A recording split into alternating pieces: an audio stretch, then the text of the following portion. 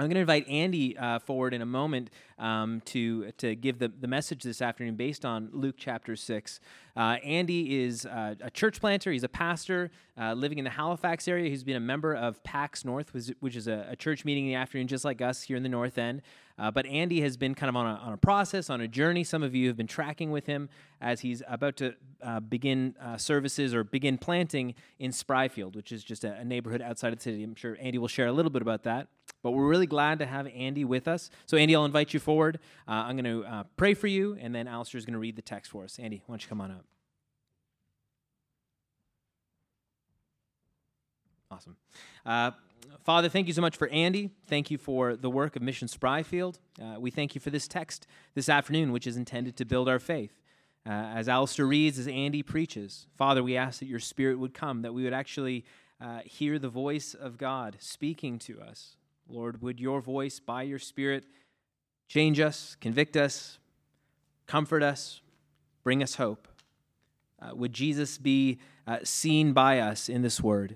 And we pray that in Christ's name. Amen. So Luke 6, starting at verse 12. In those days he went out to the mountain to pray, and all night he continued in prayer to God. And when day came, he called his disciples and chose from them 12, whom he named apostles, Simon, whom he named Peter, and Andrew his brother, and James and John, and Philip, and Bartholomew, and Matthew, and Thomas, and James the son of Alphaeus, and Simon, who was called the Zealot, and Judas the son of James, and Judas Iscariot, who became a traitor. And he came down with them and stood on a level place with a great crowd of his disciples and a great multitude of people from all Judea and Jerusalem and the seacoast of Tyre and Sidon, who came to hear him and to be healed of their diseases. And those who were troubled with unclean spirits were cured. And all the crowd sought to touch him, for power came out from him and healed them. This is the word of the Lord. Well, thanks be to God. And thank you, Christ Church. It's really, really good to be here. I'm excited. And thank you for the invitation. Thank you for your sharing in the Word of God and the Spirit of God with me today in this church. And happy Mother's Day. I do want to say that to all your moms or those of you who have a mom. Been a good day for us. Not really too exciting. We took a walk around Spryfield, just spent some good quality time together as a family. I love using the imagery of motherhood when it comes to church planting. As you were mentioning and praying for us, we are planting in Spryfield a church, and we are very excited about that. We have our launch team. There are 26 of us being sent out from PAX North to start this church that we hope to launch week-to-week services the end of this year. Of those 26 people, 14 are under the age of 9. So we are starting a kids' church, which is very exciting. But over these last few months, as we have been gathered together as a launch team and taking times at first on Zoom and then not in Zoom and then back and forth, and finally we're in person and thankful to be meeting weekly and growing and learning. And I've joked with our group that these are our prenatal classes, that we're learning to give birth to something, a church. None of us have done this before. None of us have ever birthed church, so we're leaning hard on Jesus, who has created a lot of churches over the last 2,000 years. Pretty early on, though, in the process that started a few months ago, one of our team members used that analogy and said, we're having our prenatal classes, but it already feels like we're having contractions. We were meeting people in Spryfield, both ourselves, our family, and those on our launch team, like building relationships, which is great. That's what you want. And we were feeling, well, these people want to be part of something. They're looking for something in Spryfield, whether they're believers or unbelievers. They do need a church here, which is huge affirmation from the Spirit of God that we're on track and planting in the right area of town. So recognizing that we were having contractions, we have decided to start 2 small groups. So those are hopefully, God willing, starting in the next few weeks, just working out the details and hoping that we can start to gather people and build interest and care for these people as we look to launch later this year. To use that pregnancy analogy, again, one thing we are excited about is we picked a name. You were praying for Mission Spryfield. That's kind of like the name you have for your baby when you don't have a name picked out. Oh, we're so excited for baby. But we can be specific now. The name we're going with is Wayfarers Church. It comes from a tradition back in England where those who were traveling along the road, if they were tired, if they were weary, hungry, and thirsty, they always knew they could stop at a church building, and they would be given bread and drink to refresh them on their journey, wherever that was taking them. So we want to be that kind of church. We are making the way of Jesus known to others who are on their way, whether they are, multi-generational Spryfielders who aren't even aware of their lostness, or maybe an immigrant, a refugee coming from the other side of the world who is looking for a new church home to carry out their walk with Jesus in whom they believe. We want to be compassionate, to be present for them as a church in Spryfield. So keep praying for us. So thankful that many of you are staying on track with us, supporting us. Thank you, Christ Church as a whole, for those prayers and support as well. As we look at Luke chapter 6 today, it's so helpful for me in the way I'm made up to have an assigned text. I've been preaching a lot in different churches this year, and sometimes the pastor says, preach on whatever you would like to. Actually, coming up in a few weeks, I have the situation like, preach whatever you would like to except this, which is odd. I've never really had that one before. But often I do have this blessing, and I do think it is a blessing because I'm bound. If it's like preach on the whole Bible or anything in the Bible, there's a lot you can pick from, and that's like half the battle for me. But this blessing of being assigned a passage, I love. I can just jump right in. God, this is what you've given me for this people. Let's look at it. And so often, as it is with the assigning of the text, God is in that little detail in my own life personally. This week, as I've been going deeper and deeper into this text and finalizing this sermon, it has been such a medicine for my soul and my anxiety of what we've been going through as a family. So this is also kind of intermingled with a bit of an update on our church plant / prayer request / sermon introduction. We are offering, or actually we have offered already, at this point when I wrote this, and we were offering, but offer has been accepted on a house. So we're really excited about that. Yet it's been a journey. We are first-time homeowners. We have been renting for the last 2 years in Spryfield. And I didn't know how complicated it was to buy a home. Like all the details you have to get figured out, all the conversations, all the steps, and everything moves very quickly now with the market. Monopoly did not prepare me for this. It is a lot more complex than that game has led on. Here we have the beginning of Jesus' public ministry. And it isn't just historical information or historical skip over parts. Oh, just a few details and a few verses, but, we'll get on to the good parts of Luke soon. It's not just that. I mean, it's so much more than that. Even in just these small little details of how Jesus started his ministry, we have the unfolding of the glorious hope of the gospel for us, the work of Christ. It matters. And we do have, and we shouldn't shy away from this in the text, a glorious example for us in how we should go about our ministries. And we are all called to ministry, whether it's vocational, church planter, pastor, elder, working for an organization that serves the Lord, or your job, whether you're a professor, whether you're a tradesperson, as we have prayed for, whether you're retired. We're all working out the call of God in our life to ministry. And Jesus here is our example in the book of Luke. Our hope isn't only in that Jesus took our wrong and our sins, but it's also in that he lived the right way. He actively obeyed the Father, lived the way you and I should have lived. That is our hope. That is our example. So let's first consider from this passage, as we look at Jesus beginning his work, that Jesus' work starts with prayer. Luke 6, 12, and 13, these first two verses. In these days he went out to the mountain to pray, and all night he continued in prayer to God. And when day came, he called his disciples and chose from them 12, whom he named his apostles. So Jesus is about to start his work, start his public ministry, and he goes away. He goes up to the mountain, and he is there all night long.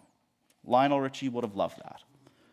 He's there all night long praying before this big decision in his life. A next step, something new. That's something we were doing this week as we were looking, God, what are you calling us to? Is this door on this house open? Do we wait for the next one? What's wise? What's dumb? This is all new to us. So, Father, we're making decisions, and yet we're praying, we're committing this all into your hand and to your favor. This next step for Christ is his public ministry. A whole new world is what's beginning to break through, a whole new nation of God's redeemed. Just as we see in the first books of the Bible, the 12 tribes of Israel are formed as God's people. We have these 12 disciples coming, being called as this snapshot, this first fruit of God's new people, the church. This is a big step, a step that Jesus modeled and taught. I love what it says later in Luke 10:2, where Jesus is just like explicit. You need to do this for workers, for ministry co-laborers, for disciples. You have to do just as I did. You need to pray for them. Luke 10:2, Jesus says, the harvest is plentiful, but the laborers are few. Therefore, pray earnestly to the Lord of the harvest to send out laborers into his harvest.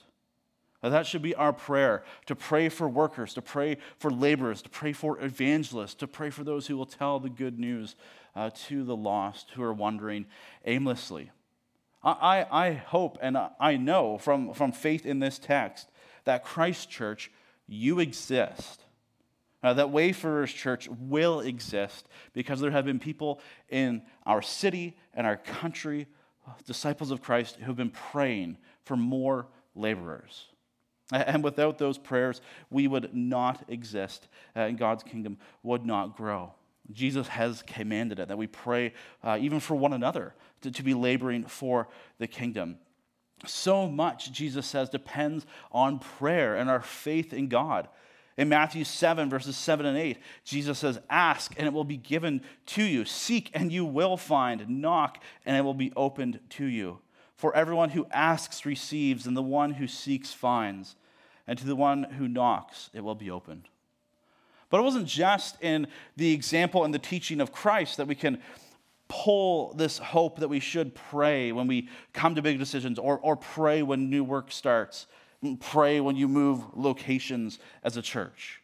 It's also in the actual book of Acts, how the first church started and grew as they were built. They always had this pattern of prayer. When they were finding the replacement for Judas, it says in Acts 1:24 through 26, they prayed as they made the decision. They left it in the Lord's hands. Acts 13:2. While they were worshiping the Lord and fasting, the Holy Spirit said, set apart for me Barnabas and Saul for the work to which I have called them. So even through fasting and calling out to God, the Spirit comes and sets apart Barnabas and Saul for the ministry.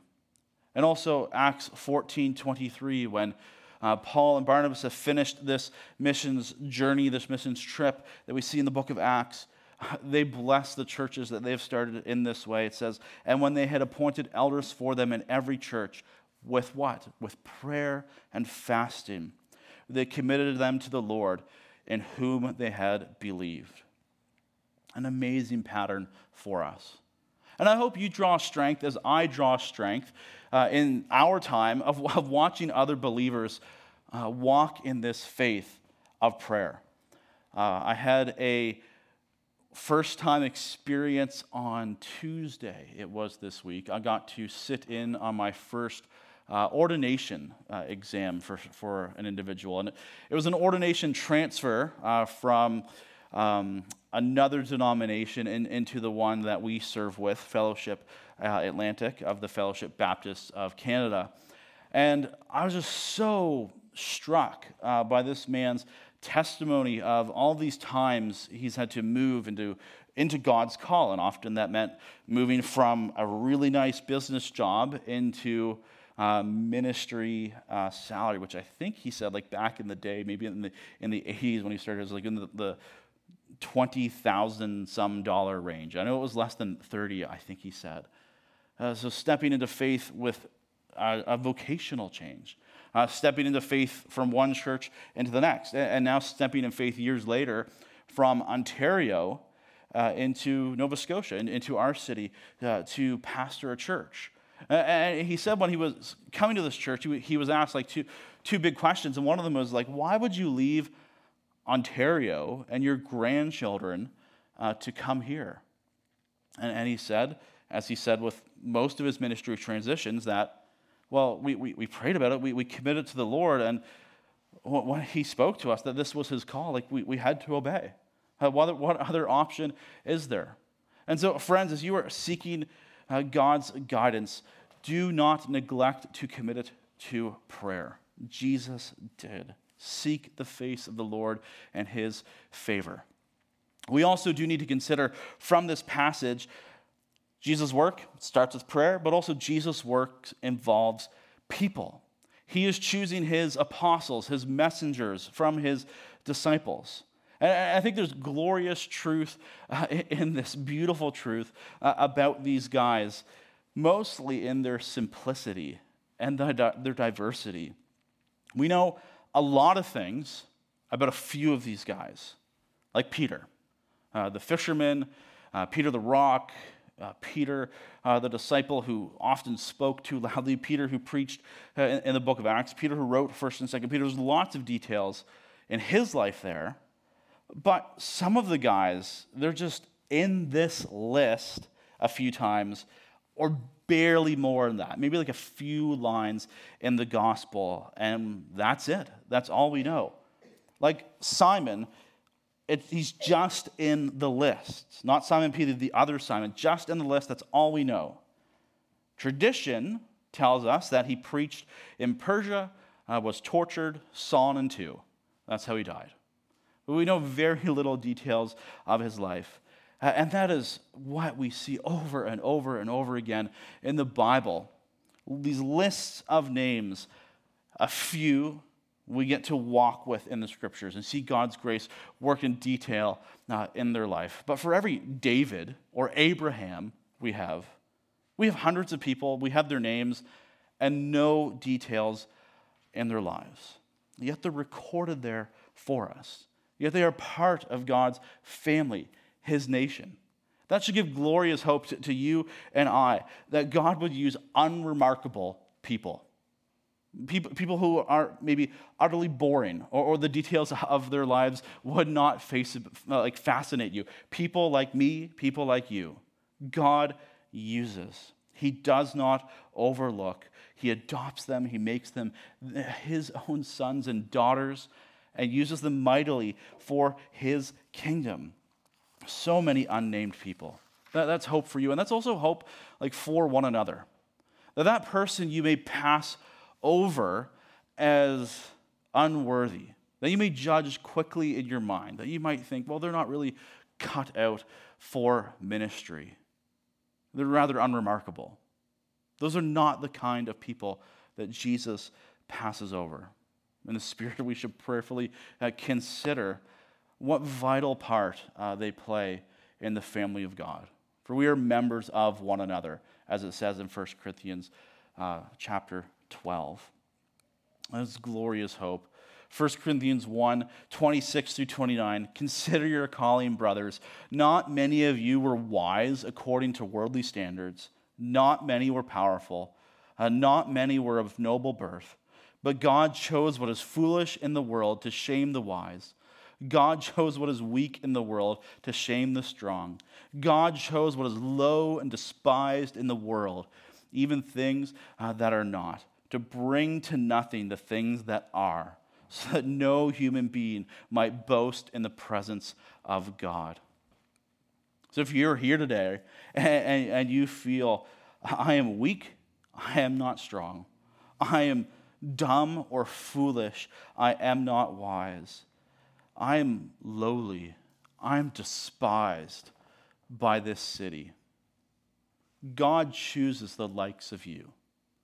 If you come to Christ in faith and repentance, he gives you his strength, his beauty, his wisdom to totally demolish the kingdoms of worldly wisdom that we have. Not so that you could boast, but you can boast in the mercy and the grace of God. I pray that you know that hope. God uses unremarkable people, but God also uses diverse people, right? Like in this list, we have fishermen. In this list, we have a zealot. In this list, we have a tax collector. And those two categories just like blow my mind if you think about it in the last 2 years. A zealot and a tax collector. Now, zealot might just mean someone who is zealously religious for Jesus, or for God or Yahweh in the Jewish tradition. So Yahweh at the time, the Father, as Jesus was just appearing on the scene. But zealot also could be referring to this political group that was just kind of or I shouldn't say political, anti-political government, anti-government group that was just really getting its feet under them, the zealots. They would go to any means necessary to overthrow the Romans. They wanted nothing to do with this government that was over them. And then we have a tax collector. So really, if we were to look at that in the last 2 years, you would have somebody who probably was in Ottawa with their truck, anti-government, anti-vax, in the convoy, not moving, and then you have someone who worked for that government. And Jesus says, I want you and I want you to be my disciples. And he brought them together. I think there would have been a ton of interesting conversations of those two guys working out the grace of God in their life and their opinions and their perspectives. In the world, they should have hated each other. That's not the church. There has to be room for diversity, that God would bring into his kingdom different ethnicities, people who vote differently, who have different incomes. Our church should reflect that God brings in diverse people. We need one another, and we need people who do not look like us. We need all of our brothers and sisters in Christ in the church. We are not lone rangers. Jesus did not carry out his ministry by himself, but he called 12 sinners and more disciples to himself to carry out the birth, the growth, and the triumph of his kingdom. He calls us. So we must depend on each other for our big decisions and the multi-million little decisions and details of our lives together. We are created for one another. We are created for the community, created for the church. Jesus' work involves people. Jesus' work was filled with prayer. But Jesus' work, we have to see as he starts his public ministry, was not without pain. So that last guy there on the list, maybe it's one of the names that sounds the most familiar. The end of verse 16. And Judas the son of James and Judas Iscariot, who became a traitor. Imagine this. Jesus praying all night, Father, help me pick my 12. Father, these are the names I'm praying over that I'm giving to you. I pray everything goes well. I don't know that that's exactly at that last part. I'll just pray, God, everything goes well. There's no pain here. I don't know that that's how Jesus prayed because of John 6:64. It says this, Jesus' words, but there are some of you who do not believe. And then like parenthetical thought from John, from the Holy Spirit, for Jesus knew from the beginning those who did not believe and who it was who would betray him. Jesus knew Judas from the beginning. So perhaps he's on that mountain praying for Judas. Father, I'm calling the one who will betray me, who will kiss me, who will hand me over to death, see my arrest, the one who, because of his involvement with me, will kill himself because of this betrayal. Father, these 3 years of walking with him, God, I commit every minute of them, Father, every minute of them into your hands. And Jesus prayed all night long, and Judas was still part of God's perfect, the Father's perfect plan for Jesus. And Jesus was perfect. So why I'm emphasizing this is don't think if you stay up all night to pray like Jesus, that everything's just going to go exactly how you want it to in your depraved mind, your mind that's still working out the grace of God and not perfectly understanding the will of the Father. Don't feel that you will be free and exempt from pain and suffering. That could be part of the Father's perfect plan for you. If the Father's perfect plan for his Son did not negate pain and suffering and the impact of sinners around him directly, it will for us as well. We are following him, the Master. But here's the beauty of this. When the Father looked at Christ and pain was included, the pain of Judas was included, the purpose of Jesus' pain was to be more like us. The purpose of Jesus' pain was to identify and know what it is like to live in this world with the temptations we face, with the hurts from others that we face, with the elements, and finally on the cross to know the weight of sin, being born, being felt, being realized, being suffered for. He took on our pain and suffering, and that was the purpose of his suffering. Also to demonstrate, as we've talked about already, that he was perfect. We have a perfect high priest, it says in the book of Hebrews, who is able to sympathize with us, who knows our every pain and weakness. He was tempted as we are, yet without sin. And, he really, really knows temptation if he's not the one who pathetically gives in after 30 seconds like us. He knows the weight. He knows pain to identify with us. Just as the priest represented the people in the Old Testament, Jesus represents us to the Father. But the purpose of our pain that the Father would give us as believers in your life is to make you more like Christ. So you see, we will know more what it is like to have communion with the Father. We were singing this, those last two lines, I think the last songs, that we are partakers of the sufferings of Jesus, so we'll also share in the glories of Jesus. In fact, the sufferings are kind of this guarantee, this assurance, this down payment that yes, we are in the faith and we will be someday in heaven where there is no more pain, where this has all been worked out and all things are new. So do not this week fall into despair. You may take my advice, but way more beyond that. You may take the example of Jesus in the text. Whether it's a big decision agonizing you, or you're just waking in the morning, and before your feet hit the ground, you're committing this day and all of its decisions to the Father. It might not go well. I don't know the pain you will experience this week. I don't know the joys you will experience.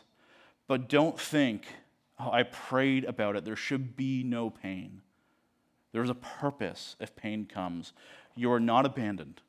The Father, as it says in Romans 8:28, is working out all things for your good and for his glory. So pain will be, at times, part of the journey as you set out to do ministry, as you set out to reach neighbors for Christ, as you set out to go to work this week. Our hearts cry out for the redemption of all things, and it's coming. But there might be pain still on this earth. So Jesus' work, it was not without pain. Lastly, Jesus' work is an appetizer of God's transforming love, of God's transforming power. Jesus' work is an appetizer of God's transformation. I love these verses at the end, just these little details, and it's moving into the Sermon on the Mount, his first big sermon Luke would have us see after the calling of his disciples. And the people are coming to him as he's come off the mountain. They came to hear, so they're coming to hear the word of God, which is great, just like you have come today to hear the word of God. That's a good rhythm for us to be in, to hear Jesus. They come to hear him, but they also come for healing, it says, who had come to hear him and to be healed of their diseases. And those who were troubled with unclean spirits, they came to be delivered. They were cured, it says. All the crowd sought to touch him, for power came out from him and healed them all. Love that last word. All those who came to Jesus found healing that day. Everyone who touched him, everyone who believed in that power, the power of the Son of God, healed from their diseases, cured from demonic possession, renewed as they heard the word preached. Now, this is hope, friends, for what Jesus does in our lives. He heals, he transforms, he defeats demons. He's building his church, and the gates of hell will not prevail against it. He is the conquering king. And just as we see the sufferings in this world are kind of the glimpses of glory, just as contractions, as kicks from inside are glorious signs that new life is coming, so it is with all of the transformation God does, and we rejoice in that. When he heals, when he delivers, when he transforms people, when he brings them from the kingdom of darkness into the kingdom of light and gives them new life and a new heart again, we rejoice in these little glimpses, even if they are small, even if this is a long and slow process with some, because it is the hope for us that God is making all things new. And friends, we have that hope. We have that hope even with our diseases, that we will be healed. Psalm 103 says, "Bless the Lord, O my soul, who heals all of my diseases, who forgives all of my iniquities." How is that true, though, when people still die? 2 months ago, my uncle died of COVID, believer in Jesus. How is that verse true, that he heals all of our diseases? Because it has a focus, and I pray for the healing of disease in this world. I think we should, but we have the hope of heaven. That if it be not in this world, we are going to a place where all things are made new. And just as Jesus begins his ministry, it's really a taste of what will be ours, an appetizer of what will be ours for all of eternity. John says in Revelation 21, 3-5, "I heard a loud voice from the throne saying, 'Behold, the dwelling place of God is with man. He will dwell with them, and they will be his people, and God himself will be with them as their God. He will wipe away every tear from their eyes, and death shall be no more. Neither shall there be mourning, nor crying, nor pain anymore, for the former things have passed away.' And he who was seated on the throne said, 'Behold, I am making all things new.' And he said, write this down, for these words are trustworthy and true. Christian, that is your hope. That is your hope. So we go to God in prayer, just as Jesus did, going to his God, his Father, in prayer, knowing pain will be here on this earth, but knowing it'll be transformed for the glory of God. Now, that is how Jesus starts out his ministry, a message of so much hope. And I would ask you, if you don't know that hope is yours, I would love to talk to you more. I know the members of this church would love to talk to you more before you go this day and tell you how that hope can be yours. But by no good work you could do, but by believing in this gospel, trusting in faith in Christ. Let us pray. Father, we thank you for the glorious example of Jesus, that what we are doing right now, he did when it was difficult. Staying on the mountain all night long, praying even for the one who would betray him. Going down from the mountain, probably tired, and serving and teaching, depending on your Spirit, even in the midst of potential exhaustion. Healing God, power going out from him for the salvation of many. Thank you for the example we have in Christ. So fuel us to pray. Fuel us to endure suffering. Fuel us, God, to depend on you. Fuel us to walk with others, knowing someday, God, we will be walking with all the saints in a place where all the pain is removed and we can talk to you face to face. You will be our God and we will be your people. We praise you in the name of Jesus Christ for this hope. Amen.